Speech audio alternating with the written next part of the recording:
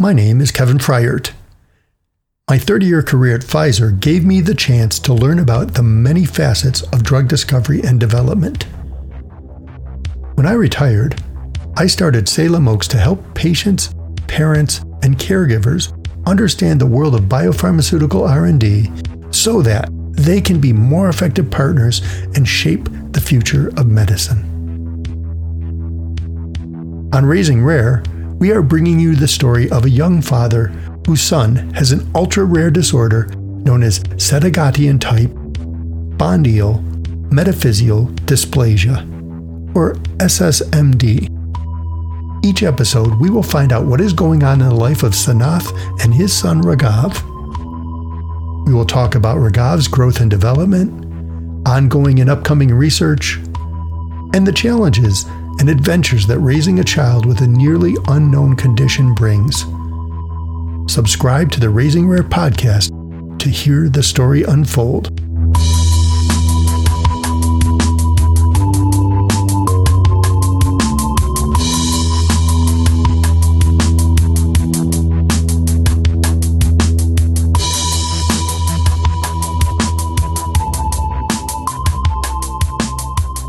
Today we're taking a closer look at the life of Raghav, the hero of our story.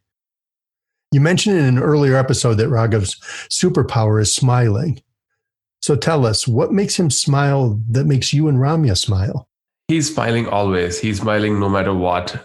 He has a phenomenal smile that even if he's in the emergency room, he's going to be smiling. Even if he's getting a blood draw, he would obviously cry and then he'd start smiling again. So I think he has a lot of trust in us that we will do the right thing for him and that he can continue to be smiling no matter what activity it is. Obviously, he's a kid, so he'd cry for a lot of things that he doesn't have to cry for. But at the end of the day, he'd sit back in his chair and start smiling and playing with us like nothing happened. We have so many pictures of him where he's sitting in our laps in the emergency room with so many wires connected, and he's still smiling and laughing to all the jokes and the silly faces we make.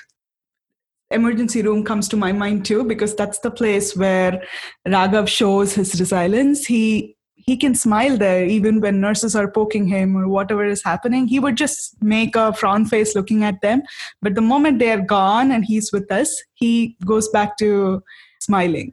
He starts smiling. So yeah, we've learned a lot from him to not be sad all the time and appreciate the little things. When we make a silly face at him or try to cheer him up, he's okay. Okay, they're trying to make me smile. I'm going to do it. So the thing that makes him smile is your smiles. And you've got lovely smiles. So that's why it's pretty cool. All parents have a story of when they, had a tough day at work.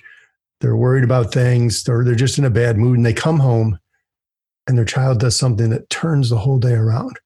You have a story like that? I think it is every single day. We get tensed up for several things through the day, right? It can be just that no one's responding to our emails, or it can be a problem at work, or in the COVID times now, it can be just that we ran out of milk. It can be anything that will make the situation very stressful. But when we see Raghav doing something new, like even lifting his hand, or recently, I think day before yesterday, he started smiling predictably to a particular episode of a cartoon that he sees on TV. So every time, whatever that 20 seconds comes on, he lets out a giggle and he starts smiling. So we've replayed that episode like a million times to see if he really is responding to it. But he was. So things like that just give us a lot of confidence and turn things around for us. And we go back to being, as positive as we can and just take things in a good light after that point. So could you take us inside your home and describe what a typical day is like? A typical day usually starts at 4:00 in the morning. That's when I wake up. Or at least here during the COVID times, that's how the routine has been. And obviously, Raghav is asleep. Once he wakes up, the daily drill begins. He has a very precise routine that he follows, or he makes us follow. And he basically, wakes up in the morning, he brushes his teeth, and he starts exercising. Ramya and I, a little secret, we don't exercise. We are super lazy. We've always wanted to exercise, but Raghav exercises every single day. He has so many different activities based on his physical therapy that he's supposed to be doing. And if any one of us were doing those activities at just like half hour after waking up, we would just cry. Like if you were doing that every single day. So he would start waking up. He would start exercising. He would start playing with toys, and playing with toys is actually a learning activity for him. It's also an exercise for him because he's learning how to move his hand. He's learning how to coordinate his eyes. He's learning how to coordinate his hands, eyes, and voice. It's a lot of hard work. And he's doing that despite being on a brace that holds him physically strong, that keeps him physically aligned. He's doing that despite all the other discomforts that's going on with him, and he's doing that with a great smile in his face. That's sort of how almost the whole day goes through. So we have a lot of different activities that we do as play with him, but it's all therapies for him through the day.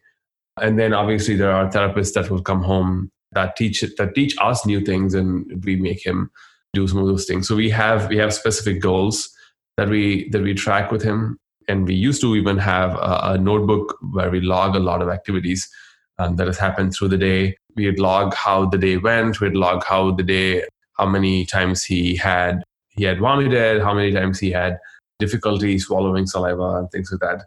And now the notebook has gone to a Google Sheets form. So we fill out a form every night to track how things are going with him. And then there's obviously a million medications to give him at different times in the day. He takes a nap usually in the afternoon for about 2 or 3 hours. The nap didn't come easy. We had to sleep train him. Unsuccessfully several times, and then he decided to sleep. So we tried time and again. We had the most trouble making him sleep in the night because he would wake up every 1 hour, like on the dot, like every 1 hour on the hour, and he would start crying, and we'd have to pick him up, pacify him, walk around, and then put him back to sleep. So we were waking up every 1 hour for almost more than a year and a half, I think. More than a year. And the reason why I said unsuccessful was, all parents sleep train their kids, right? It's quite common. It's nothing specific to Raghav. But we couldn't sleep train Raghav. The reason was, which we realized after giving him several hard nights, was that he was not able to turn by himself and sleep. As adults and even as kids, we twist and turn around that lets us sleep for a long time. He gets fatigued because he cannot turn around. He's just stuck in one spot and his body pains and he cries every 1 hour. And because his sleep was so disturbed, he was not energetic throughout the day. So it took us a while for us to understand what was going on with him. And then we proactively turn him around. We started waking up, turning him around so he could sleep for long periods of time. So that was a sleep training story. Yeah, we tried, like, obviously with everything we did, we go to a Facebook group and ask a bunch of parents and ask them about their experience of sleep training their kids. And then we read some research papers on how to sleep train kids. And the data showed that the most successful way to sleep train kids is to let them be on their own, cry themselves until they sleep. Because crying is tiresome. They don't like it. In 2 or 3 days, they'll sort of grow out of it. We did that for Raghav, and he didn't like it. Again, we were unsuccessful, but eventually he figured out that he's supposed to sleep longer. So there are days now when he sleeps through the night, which is phenomenal. Yeah, it's a difficult time because not only is he not sleeping, but you're not sleeping.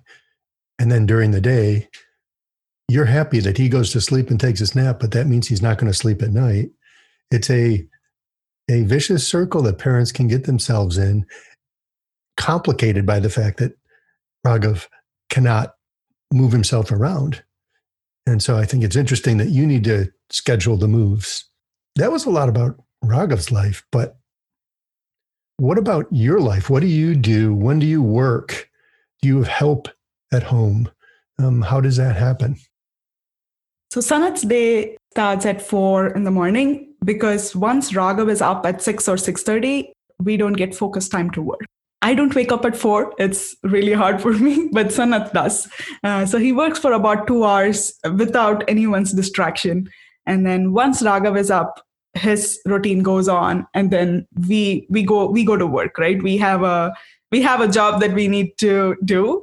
Both of us have supportive teams who haven't given us a hard time. So we try and manage our office work through the day. And we do a couple of calls here and there in between that we need to do to take care of Raghav's treatment, to keep making progress there throughout the day.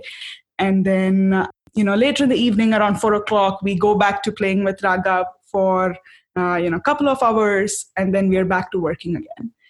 We try and juggle around a lot, making sure we have time for family, making sure we have time to spend with Raghav, taking care of our office work. So we try and balance all of those as much as we can. But I'd say we were just discussing this yesterday.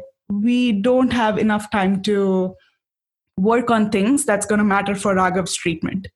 Unfortunately, it's very, very hard to do that because it needs focus time. It needs undivided distraction. If we start attention. If we start doing it with distraction, right? If Raghav's crying outside or someone from office pings, we are off track, and it takes a while for us to get back there and continue doing what we were doing. So it's hard to context switch and take care of it, but I think we're trying our best. Pre-COVID was better. Obviously, it was way more hectic before COVID because we were running around. We were going from one doctor's appointment to another therapist appointment, and then to work, and then something else, taking care of the house and stuff like that. But we were also fortunate enough to be able to go to a coffee shop and then work from there with undivided attention for hours together. And so that was very helpful because we could just step out and kind of step out of this home mindset and caregiver mindset, and then focus on research and treatment, and then come back. That also meant that we drank a lot of coffee. That is very Seattle. Yes, there are so many coffee shops here. I don't know if I can live in any other part of the country that doesn't have as many coffee shops that are not all Starbucks. So right, and we have specifications for coffee shops. Right, it needs to have enough outlets, and it needs to have a good chair that you can lean into. They need to have a good selection of food items, and there's just too many specifications, and we don't align as much on the choice of coffee shops. That's a problem as well. Yeah, it shouldn't be too hot. It shouldn't be too cold inside. It shouldn't be too noisy. It shouldn't have speakers right above your head. You should have enough space to keep your elbows out. Maybe we should do another episode on coffee shops. What about the healthcare side of baby Raghav's life? Doctors, therapists, things like that. How does that play out? Yeah, after Raghav was born, we realized that we needed a Google Calendar to manage his life. And this was maybe a month after he was born. So he was already busy almost right after he was born. All he was doing was just sleeping. But we had so much work to do on his behalf. And since then, we had been sort of, going back to back with therapy appointments every single day. We ramped him up on therapies, at least one therapy a day, sometimes 2 per day. And then that combined with doctor visits, there's at least 1 or 2 doctor visits per week. So we very frequent the hospitals here. Some of them are routine visits, just follow-ups, and some of them are maybe he has cold or something like that. That keeps happening again and again and again. So he's very, very busy, and he keeps us on our toes all the time. But what we realized during COVID is that we didn't have to go to as many doctors at all. Like most of the doctor's appointments have been canceled, which sucks because some of them are needed to make progress on his treatments. But we realized that we didn't have to go to the nutritionist every 4 weeks. Physically take him there. Like we could have a phone consultation with a nutritionist, and it's just as good, right?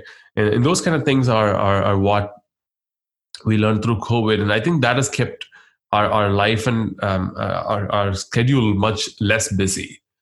So that's the silver lining with the whole COVID experience, is that we realized through telehealth and teletherapy that we could save a lot of commute time. We could get more effective use of Raghav's time and our time as well. And so going forward, we will probably do a mix of in-person and televisits. We'll push the hospitals and other therapists to do more telehealth because it really helps us. What is all that like for the two of you? And I'm actually looking, I know that you think of things differently. So I'd like to hear both viewpoints. What is that constant attention to the calendar and juggling of things? How do you each respond to that? I like to keep myself busy, so I don't worry about random things and start crying here and there. So when I'm busy, I'm stronger. But given a chance, I would be busy with other things, not this. But I think it helps me to know that I have something that I need to do productively for the day to get through. I think an empty calendar will make me very nervous.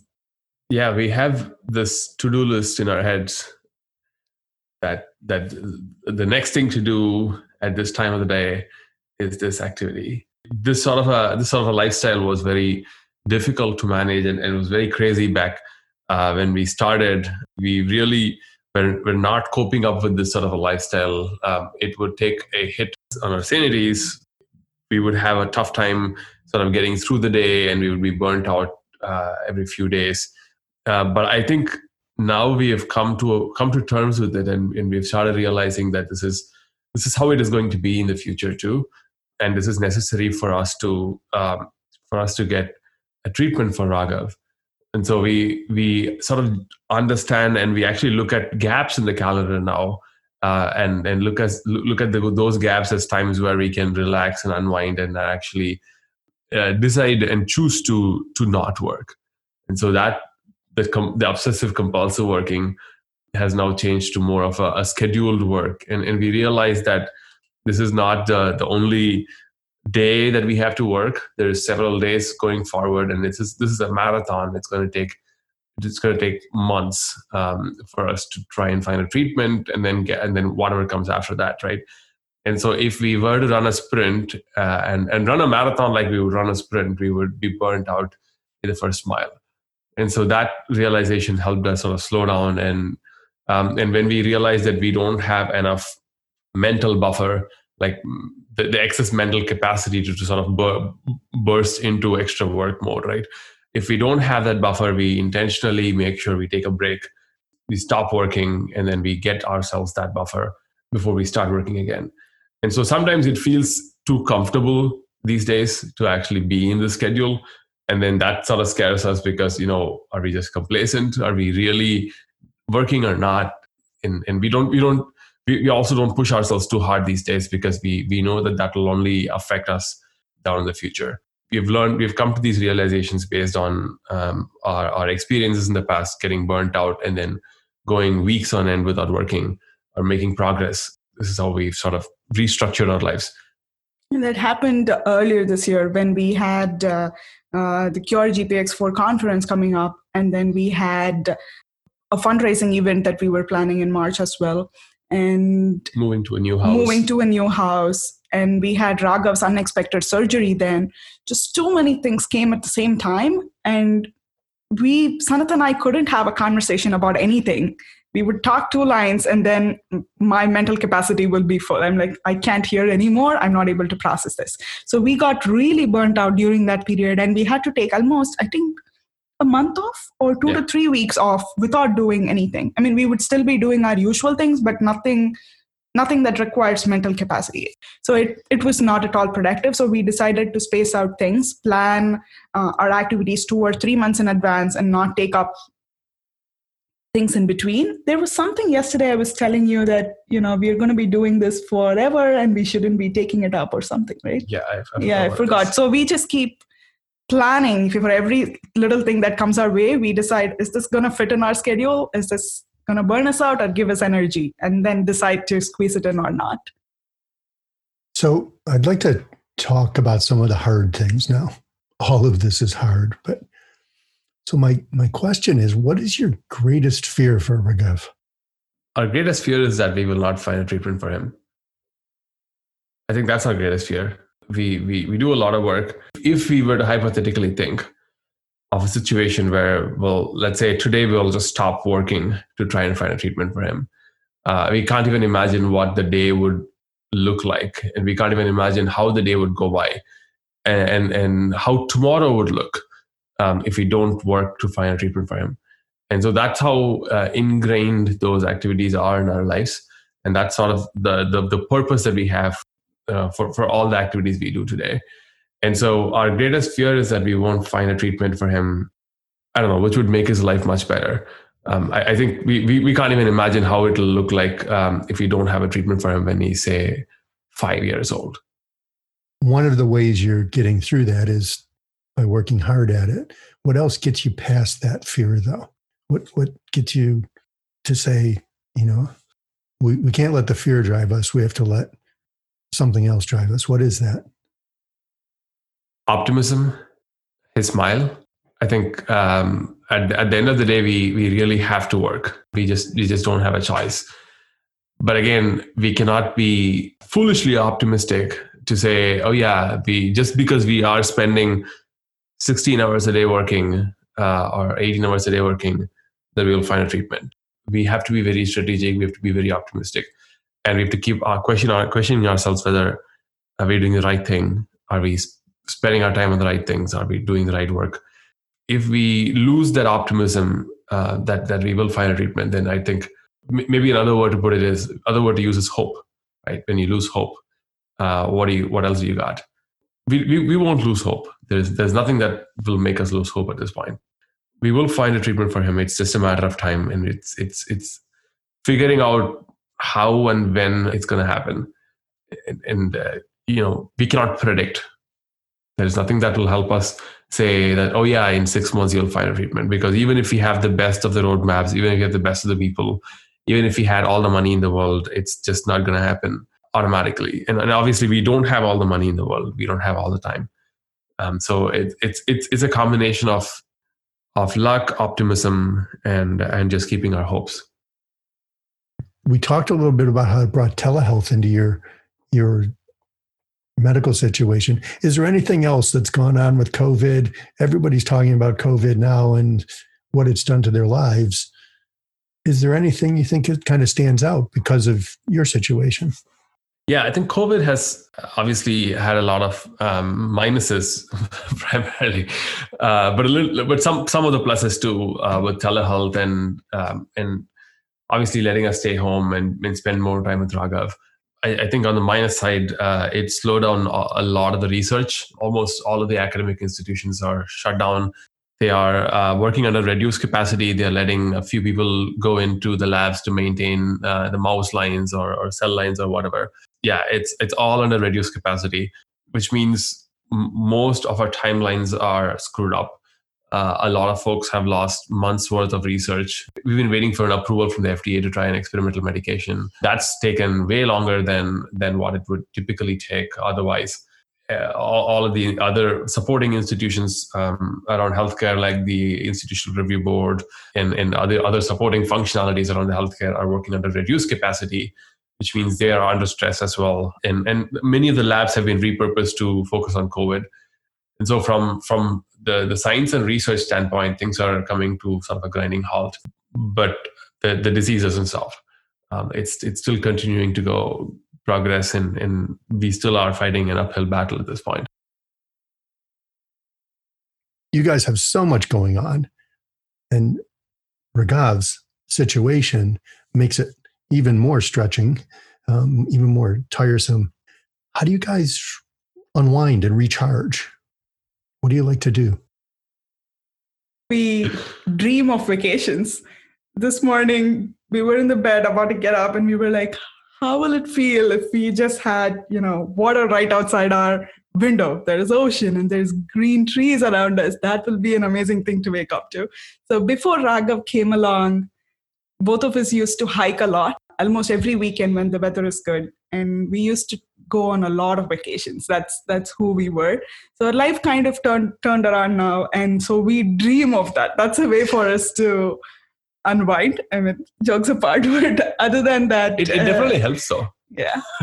Now we've gotten really professional at dreaming of vacations. Like we really know what food to order for breakfast, lunch, and dinner. What cab to take to go from the airport to the hotel in the dream. I think what we end up doing is we recognize when we get very worked up, when we are focusing too much on work. And obviously Raghav is sort of the best way for us to unwind, because we go play with him and he smiles a lot, and we have to give him undivided attention without distraction, which helps. That it helps take our minds off of work. And we also make sure we go for little walks and do some unwinding there. There's so many parks out in Seattle that we can just go around and walk.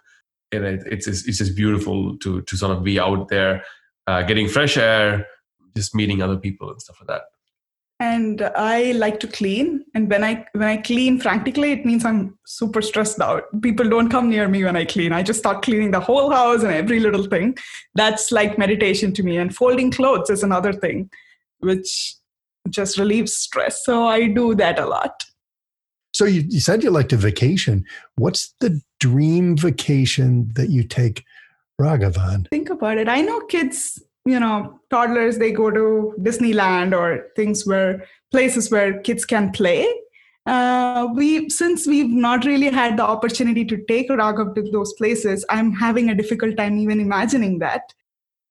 Wow. So there's something that's out there over the horizon that you can't even imagine yet. But look, the looks on your faces say you'd like to do it, whatever it is.